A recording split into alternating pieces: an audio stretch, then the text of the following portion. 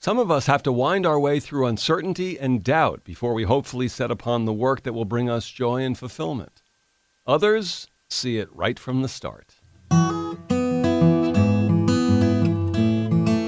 Welcome to Before the Cheering Started. I'm Bud Mishkin. It's a podcast all about the journey to success and professional fulfillment, the first jobs, obstacles overcome, the doubt, plan Bs, and the passion to push forward. Jonathan Eig had a pretty good idea what he wanted to do early on, growing up in Rockland County, New York, just north of New York City. He was set on a life in journalism, and he's done it, working at newspapers, magazines, and now the author of numerous acclaimed books. He's written about several American icons, primarily in the sports world: Lou Gehrig, Jackie Robinson, Muhammad Ali. His latest is King, A Life, the first biography of Dr. Martin Luther King Jr. in some 30 years. Jonathan, you've written about Martin Luther King Jr., you've written about Muhammad Ali, you've written about Lou Gehrig. These are no hyperbole necessary here. These are icons. Is there a certain pressure as a writer when you're writing history and it's about people that are integral to American history? Well, there's pressure when you're writing about anybody, and as a longtime journalist, you know that you have a responsibility to get it right, and you've got a responsibility. You're taking someone's story in your hands. You're taking their lives in your hand when you talk about a biography, and there's almost no way to justify that morally and ethically, right? Like, who am I to tell Lou Gehrig's life story? Even more audacious, who am I to tell Martin Luther King's life story? So there's a lot of pressure, and there's a lot of it just requires dedication to a lot of hard work and making every effort not to screw it up too bad. How about people about whom much has been written? Well, that too. When you don't do it, I wouldn't undertake it unless I felt like there was something new that I could contribute, or that their story had been somehow misunderstood and in need of an update. So that's something I assess every time I think of a possible subject for a biography. I run this checklist. Has it been done, and has it been done well recently? If the answer is yes, then I dismiss it. I won't do it. Is there something new to say? Is there new material to work with? Are there people around who can provide me new insights? If the answer is yes, then I'm still interested. And then the question is it still relevant? Do people care about it today? Before we get to your path and your journey to doing what you do, what was the origin of the King story for you and writing the King biography? Did someone come to you, or did you find out something that, there's new material out there, this is something I might want to investigate? Well, it was really the epiphany that I was meeting people who knew Martin Luther King as I was working on my Muhammad Ali book, because I wanted to ask a few people if they knew about the relationship between Muhammad Ali and MLK. So there were people who knew them both and who knew about their encounters. So people like Andrew Young and Dick Gregory. And as I was talking to them, I realized I was really interested in learning more about King. And I just hung around and asked them a few more questions. What was he like? What was it like to hang around him? Because, we tend to think of him as ancient history. And especially if you ask, younger people about King, they treat him like he's, George Washington or something, that he lived long ago in a land they cannot imagine. But here were people who knew him and knew him well. So once I started down that road, I realized there must be dozens, if not scores of people, hundreds of people perhaps still alive who knew him. And wow, I just want to meet them. I want to go talk to them. And then I realized that there hadn't been a biography of King in a long time, 35 years at that point. And that his story had been lost in a lot of ways. We've turned him into a mythological figure and forgotten about the man. So that's when I really got off and running. Maybe pressure is the wrong word, but when you start looking at that mythological figure and turn him into flesh and blood, do you ever find that you get resistance from people like, do you really want to do that? Resistance from even my agent. Like, are you sure you want to take this chance of being the guy who damages the image of Martin Luther King? But I didn't see it as damaging at all. I thought that if we humanized him and we showed his flaws, he'd be an even greater hero, that people would admire him and love him even more because they could relate to him. And, it doesn't do us any good to turn our heroes into superheroes, into mythological figures. You can't really aspire to be like Martin Luther King if you think you have to be perfect, because none of us are perfect. And one of the really sweet rewards so far of this book is that I think I was right. I think people are really embracing the real king. They don't need that perfect king that they got in kindergarten in their storybook lessons.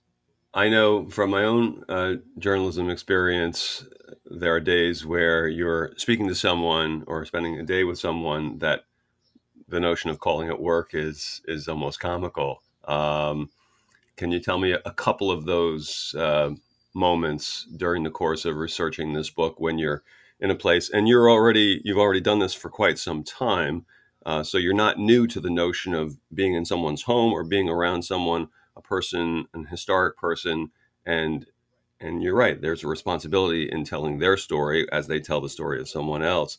A couple of moments during this process where you kind of stepped back and said, "Wow, I'm not going to Oh forget man, this." there were so many. This book was such a great gift. I spent 3-4 hours in the home of Harry Belafonte. This is now 6 years ago, and he would have just stayed all day. I was the one who had to leave because I had another appointment. And at one point, he showed me on the wall that he had this handwritten draft of a speech that King made about Vietnam, one of his earliest anti-Vietnam speeches. It was hanging on his wall. Belafonte said he'd taken it out of the garbage can because King had thrown it away. He wrote it in Belafonte's apartment, and I said, "Can we take it off the wall, or can I take pictures of it?" And he said, "Yeah, just take it off the wall." And I said, "I'm not touching that thing. That's worth millions of dollars." He said he grabbed one end. He said, "You take the other end," and we took it off the wall and put it down by the window and took pictures. But there were so many others who were not famous, where the experience was just as rewarding. June Dobbs Butts was King's childhood friend, played Monopoly with him when they were 11 years old. His sister dated King in high school. June's best friend was engaged to marry Martin Luther King when they were in their early 20s, and I had so much fun visiting with her. She was in a nursing home outside of Atlanta, and then I would call her, every week for months.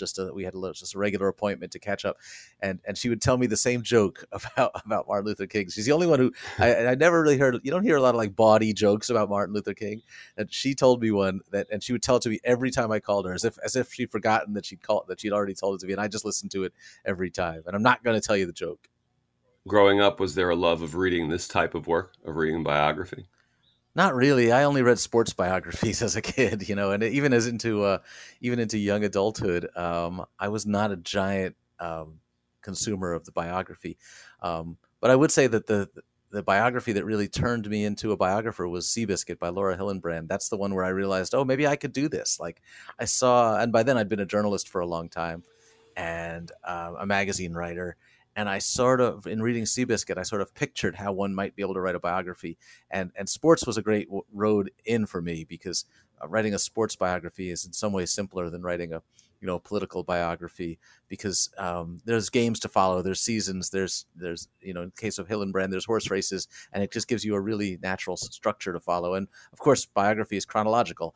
It's really the only way to do it. So that also provides a roadmap for the first-time biographer.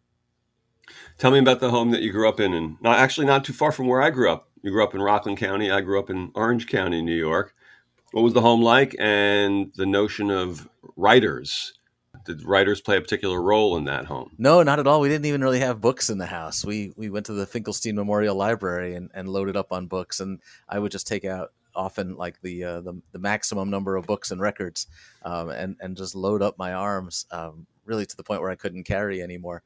But, my dad was an accountant working out of the house, working out of the basement, doing the books for small businesses in Rockland County. My mom was a PTA mom, very active, and later was on the state board of the PTA. So I saw, her commitment to activism. And I was really blessed to have both parents home and attending every one of my Little League games. But there was no sense of, I had no, role models as a writer.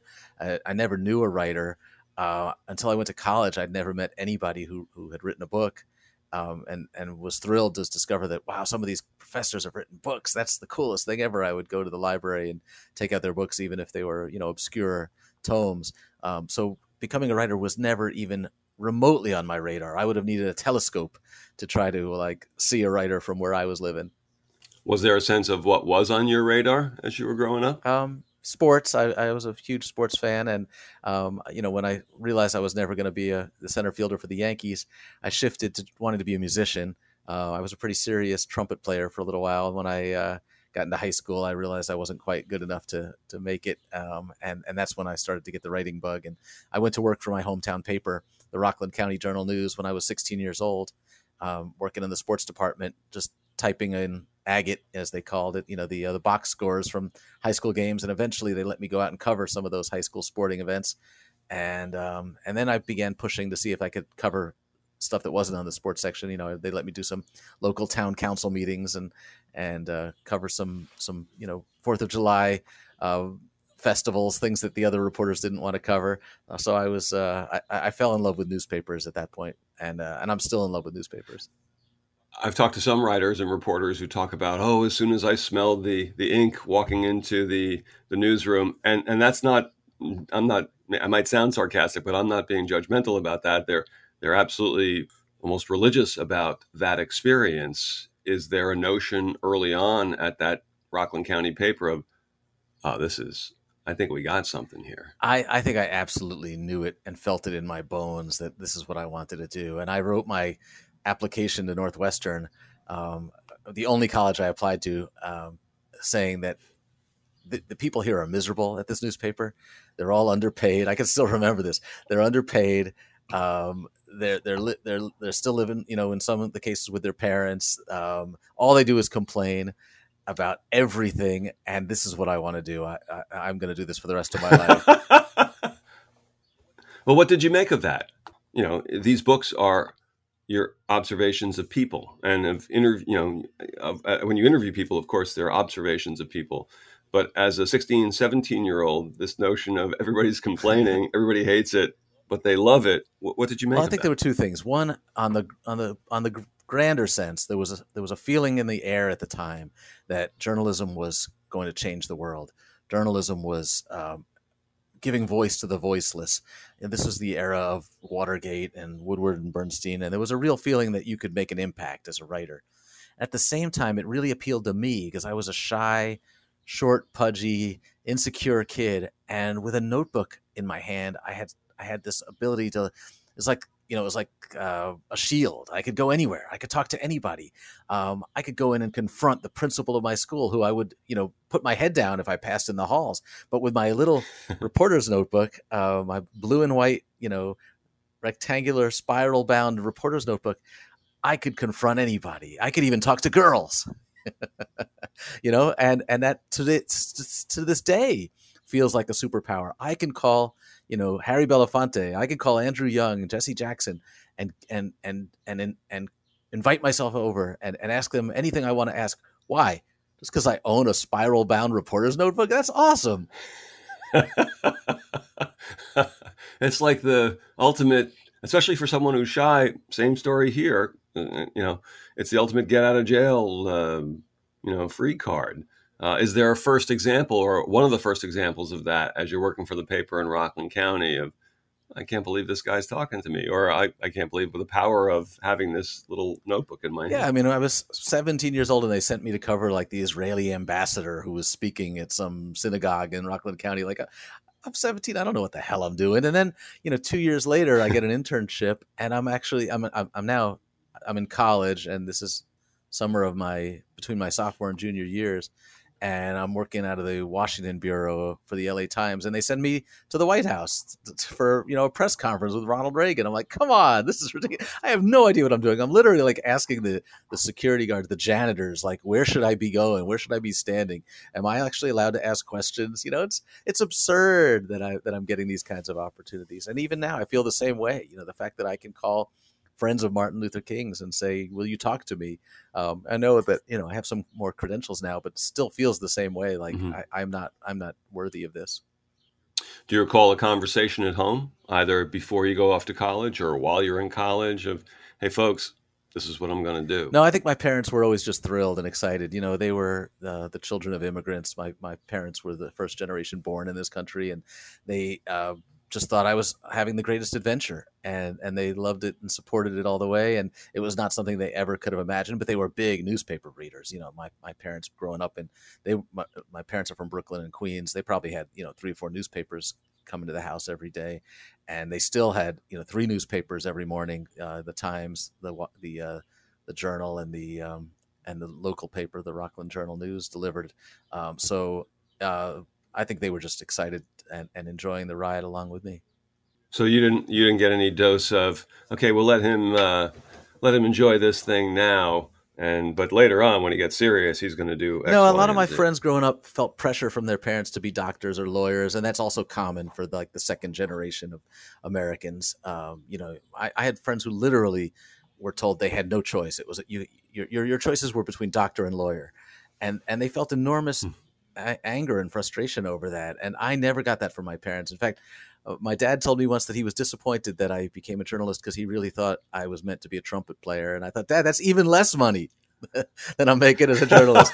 and I was shocked that he wasn't more worried about the income. But good, I gotta love him for that. Wow, the rare child of an immigrant who says to his next Yeah, generation, don't worry about making "What? money. You should have been Yeah, a don't musician." worry about it. That's right. Go be a Be an musician. artist. That's nuts. But That's beautiful. Well, what do you think that was about? I have no idea. My parents are always, they weren't hippies. They could have been. They're the right age. Um, they're pretty, much conformists. They bought the house in the suburbs, and they, you know, sent their kids to public schools and did all the right things. But I think that there was always a streak of independence, that they didn't feel like they had to compete and have the nicest car or the nicest lawn, and they didn't care if their kids, you know, went out and became doctors and lawyers just to impress the neighbors. That just wasn't their thing. They just wanted us to be happy, and that was a great message to get. God bless Yeah. them. So you go off to Northwestern, and are you like kind of living the journalism dream there in terms of college papers, stuff you're studying, or are there bumps along the Yeah, I way? majored in journalism. I showed up day one at the school paper, the Daily Northwestern, and pretty much spent every day of my college career there. I scheduled all my classes for the morning for 4 years, so I could be at the Daily in the afternoon and into the evening. And the Daily news, that was my fraternity basically. My fellow reporters at the Daily Northwestern became my best friends, and people I partied with on the weekends, and the people who I'm still close friends with today. So yeah, I was just living and breathing journalism, and I had to take some other classes, and I was very lucky that I fell in with the Black History Department and found a mentor in Leon Forrest, who was the head of the Black Studies Department, because I had to take, some other classes besides journalism. So I found a lot of African American history, African American literature classes that I fell in love with. I've talked to many people who worked at their college papers, and many of them describe it almost like a religious experience, like regardless of what their major was. And obviously your major is connected to being on a college paper. But even if they were majoring in something else, they talk about that's what they really were majoring in the college newspaper. Yeah. Are there lessons from then that you still apply today? Yeah, there's no question about it. And a lot of people debate whether it's worthwhile majoring in journalism, because you could just work at your school paper, and then you could, back then you could easily get a job at a newspaper and learn it that way. And I think there's some validity to that. Maybe my time would have been better spent taking English classes and history classes and just getting my journalism from the school paper. But nevertheless, I just couldn't get enough. So I wanted everything. I wanted the journalism classes, the journalism major, the school paper. I just wanted, to gobble it all up. I had an endless appetite for this. And I think part of it is that you feel like you're in this community and you're measuring yourself. You're learning whether you're really good enough to do this, because these are the other people who are, absolutely fired up about this and the best at the school in this. And so there's a sense of competition, but there's also this sense of brotherhood, that you're doing something that's supposed to be for adults. You're making your own newspaper with no adult supervision at all, unless you get sued or something. You have this responsibility to do it every day. It's hard. The paper came out 5 days a week, and somebody had to be there to put it out every day. And it was just it's like a bonding experience that as I said, a lot of those people are still my friends today because we went through that together. Is there a moment or a story at the college paper where it really dawns on you, wow, I do have this power and I need to take this seriously because it can not go off the rails, but it can end up wrong, even if my intention was not wrong? Wow, I hadn't thought about this in a long time. Great question. I wrote a story once. I was covering the campus administration, and some guy, I can't remember his position, he was high up in the administration, started leaking me documents that I wasn't supposed to have and telling me that there was a lot of skullduggery within the high ranks of the administration. And I printed this story, and it turned out he was manic depressive and that he was having a manic Ah. episode. And some of the stuff he had released to me was true, but some of the stuff he was telling me was a product of his manic episode and was not true. And I had to write, a huge apology. And I'd never had any encounter. Again, I was whatever, 19 years old. I had never had any encounter with mental health issues like that before. Didn't even know what manic depressive conditions were like. Wouldn't have recognized it at all. But he later came and told us what had been going on, and I had to do a huge apology and write about it and go talk to the members of the administration. They were all very sympathetic because there was no way for me to have known what this guy was going through. But that was a big wake up call, and it does remind you that you've got an awesome responsibility when you put something in print. Wow, what a story. Yeah, I hadn't thought about that in a long time. As you are coming out of Northwestern, are you full bore, this is what I'm going to do? Or is there any part of you that thinks, well, I know that I'm going into a bit of an unorthodox field. If for whatever reason I doesn't work out, here's my plan B. No, I had the blinders on. Like some people said, why don't you take a few months off and go travel Europe before you start your job? No, I gotta go, gotta get started, gotta get that first job, gotta start writing newspaper stories. I just wanted to go, go, go. Like I wish that I had been a little bit more sedate. I wish that I had enjoyed myself a little more. But I just wanted to write as many newspaper stories as I could and get my name in the paper and work my way up to the New York Times. I was just laser focused. And how long is it between graduation and your first job out in the Well, like world? 3 days. I took a weekend.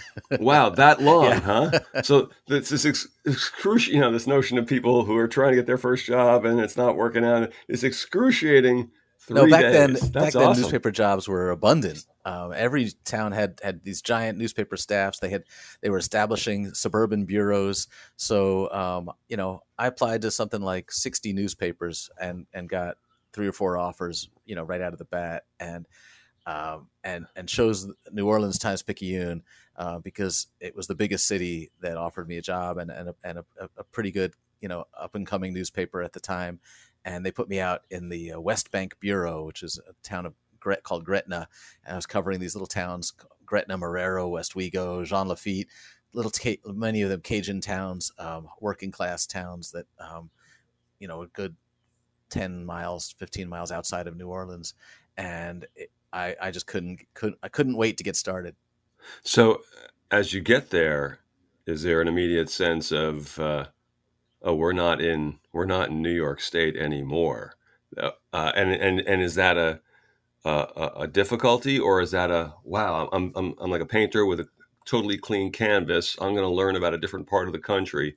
How great is that? Yeah, there was never a moment where I thought that my little notebook would fail me. Like I could go anywhere, and I had never been anywhere. I had never been out of the country. I had never been to out west. I had an internship in San Jose right before I went to New Orleans, but I was really fairly sheltered, and to go down there and to not only report on New Orleans, but to report on these tiny little southern communities, these Cajun communities, these shrimping communities where everybody was had their trawling nets hanging up in the yards of their houses, in front of their houses. That was might as well have been like Asia or Africa to me. Like I had never been anywhere like this, and it was all just new and exciting, and I felt like I'm gonna find endless cool stories here, and I never once worried about whether people were gonna how they were gonna receive this this weird little Jewish guy from the north, from New York. At that point, or in those early years, how long did you stay in New Orleans, or at I that was at the paper? Times Picayune for about 3.5, 4 years. So at that point, is it oh, this is it. I mean, I had dreamed about doing this, and now I'm doing it. Or are there any elements of doubt in those early years? It absolutely confirmed for me that I love newspapers. I wanted to do it for the rest of my life, and I wanted to get out of New Orleans and get to a bigger paper. I was ambitious. I wanted to get to the New York Times, or at least the Washington Post or the Daily News, Chicago Tribune, maybe. But I was really focused on just getting the biggest and best newspaper job that I could, and staying in New Orleans just long enough, even though I loved it there and made great friends, and it's a fantastic news town.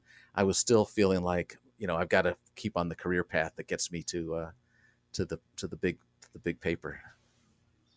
And where was the next Next step? up was the Dallas Morning News. After my attempts to get to New York and Chicago and DC failed, I thought, well, Dallas is a bigger city, and at the time that newspaper was winning Pulitzers, it was really an exciting newsroom, and there were two newspapers in town, so it was a competitive news environment, which was exciting too. I didn't really love Dallas that much, but I loved the newspaper. And again, like I figured, okay, well, I can't get straight from New Orleans to the Times. I'll have to go, New Orleans, Dallas, New York Times. And that became my new plan.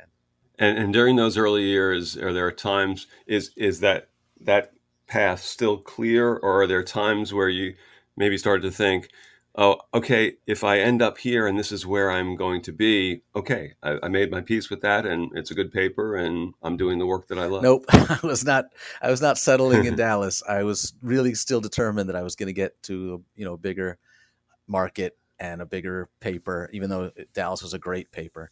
But so I kept applying to jobs. I applied to the Wall Street Journal. I applied to the New York Times, and I would go and visit people I knew there and meet with editors, but jobs just didn't come. And then I met a girl, and she was a reporter also, and she moved to Chicago to go to grad school. So I moved to Chicago without a job, and that was the important next step, because then I forced myself just to freelance for a while, and learned a lot from that experience of freelancing, and eventually got hired on at Chicago Magazine, and then the Wall Street Journal and the Chicago Bureau hired me.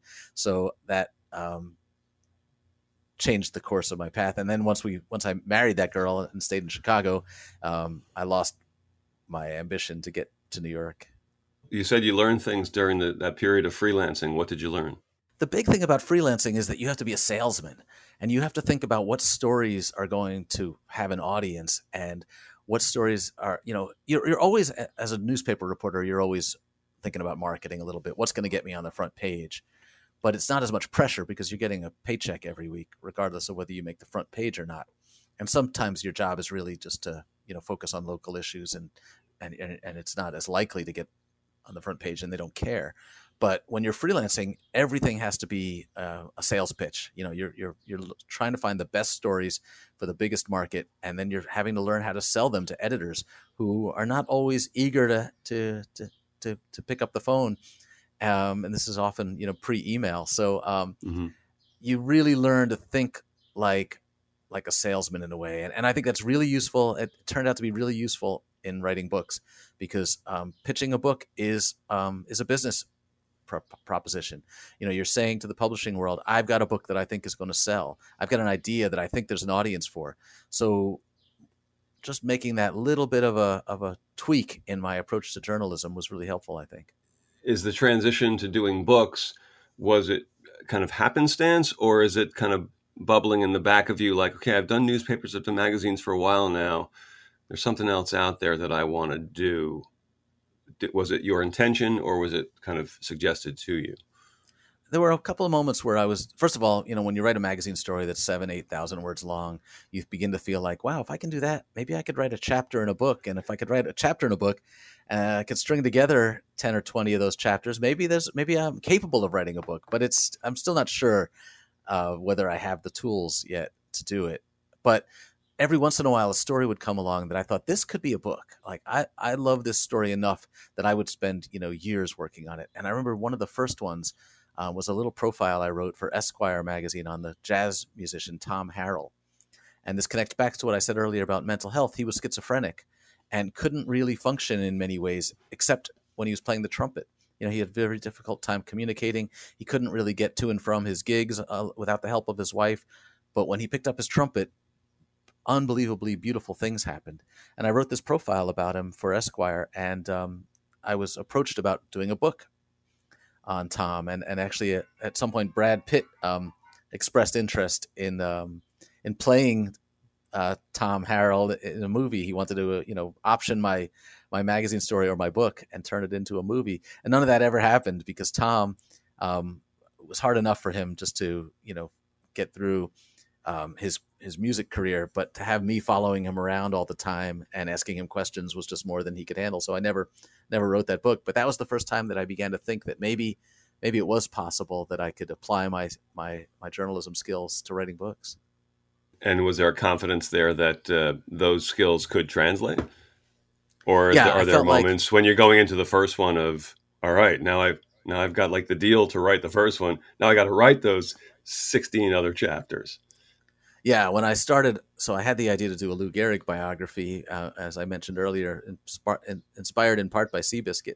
And I spent a year writing a book proposal, and was still somewhat shocked to actually get an offer from Simon & Schuster to write the book. And then I said, oh, now I actually got to figure out how to do this. We're talking about Simon & Schuster here. A rumor has it they've put out a book or two through the years. Yeah, pretty good publishing company and a great editor in Bob Bender, and one of the legends in the publishing world. And they gave me money. I put that money in the bank, and now it's okay. I guess I got to figure out how to write a book. And I knew how to research. I knew how to write, and I loved that part. And I figured I'll just have to figure it out as I go along, and that's what I did. I started writing a chapter or two, and then realized, no, that doesn't work.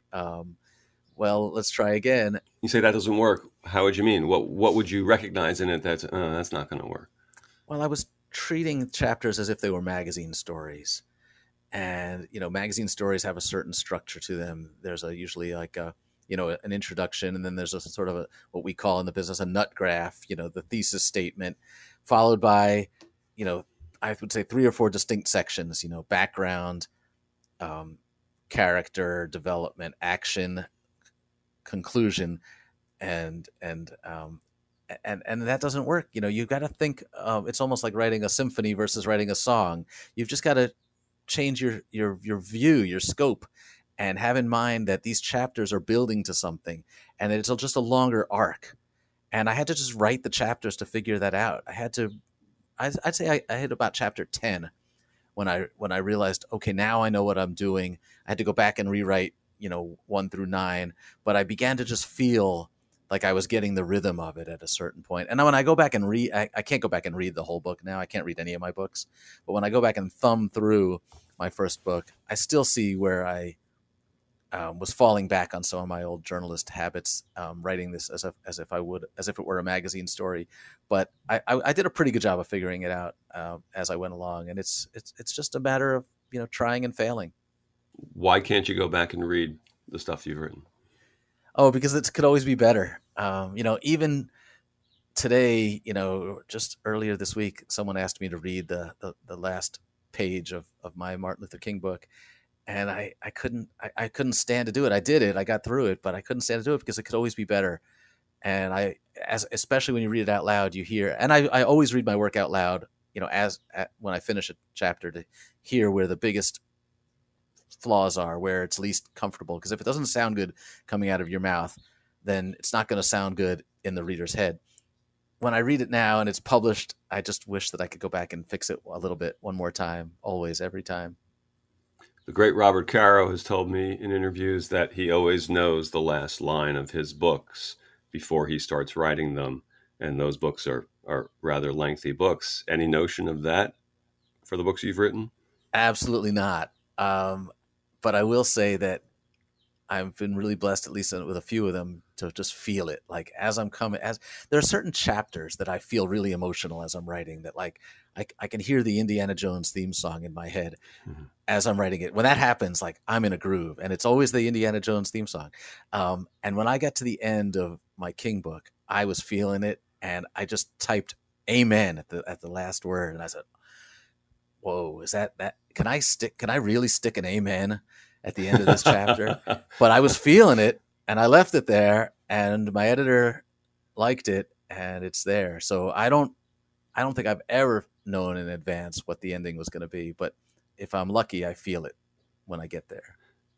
Are there any elements of the home that you grew up in and lessons learned from being in that home and the early experiences at the Rockland County newspaper, and even we talked about college previously, but those really early years, can you draw a thread to the work that you continue to do today and say there's a connection between the lessons I learned as a kid and as a young man, both personally and professionally, and it affects the work I do today tangibly? Wow. But you're asking so many good questions that I've never heard before. I feel like my parents are two of the least judgmental people you will ever meet. They didn't seem to have any prejudices. I don't mean just, race, religion. I just mean that, like, everybody has something worthwhile to say. We as kids felt like our voices were heard. And I feel like that sense of, like, nobody was better than anybody else. We came from a fairly modest household. I feel like that prepared me really well to be a journalist and to go into people's homes and humbly ask them questions and want to learn from them, want to understand them better, want to tell their stories. I feel like, even though, again, as I said earlier, they weren't writers, they weren't writerly, they weren't people who really knew anything about the world of journalism or publishing, but they made me curious and they made me open-minded and they made me feel like everybody's story had equal value. And that really, I think, prepared me well to be a journalist. And that applies both when you're spending the day with Harry Belafonte or spending the day with a family in Cajun country, half an hour outside of New Orleans. Absolutely. And it's just, I'm curious to learn from other people. I feel like I'm the least interesting person on earth. And if I have become interesting at all, it's because I've met so many interesting people. Jonathan Eig. His latest book is the critically acclaimed new biography of Dr. Martin Luther King Jr., called King: A Life. Before the Cheering Started is a production of June 14th Productions and Gemini 13 Productions. This episode was created and written by me. Guitar playing, that's me as well. No extra charge. I'm Bud Mishkin, and this is Before the Cheering Started. Thanks for joining us on the journey.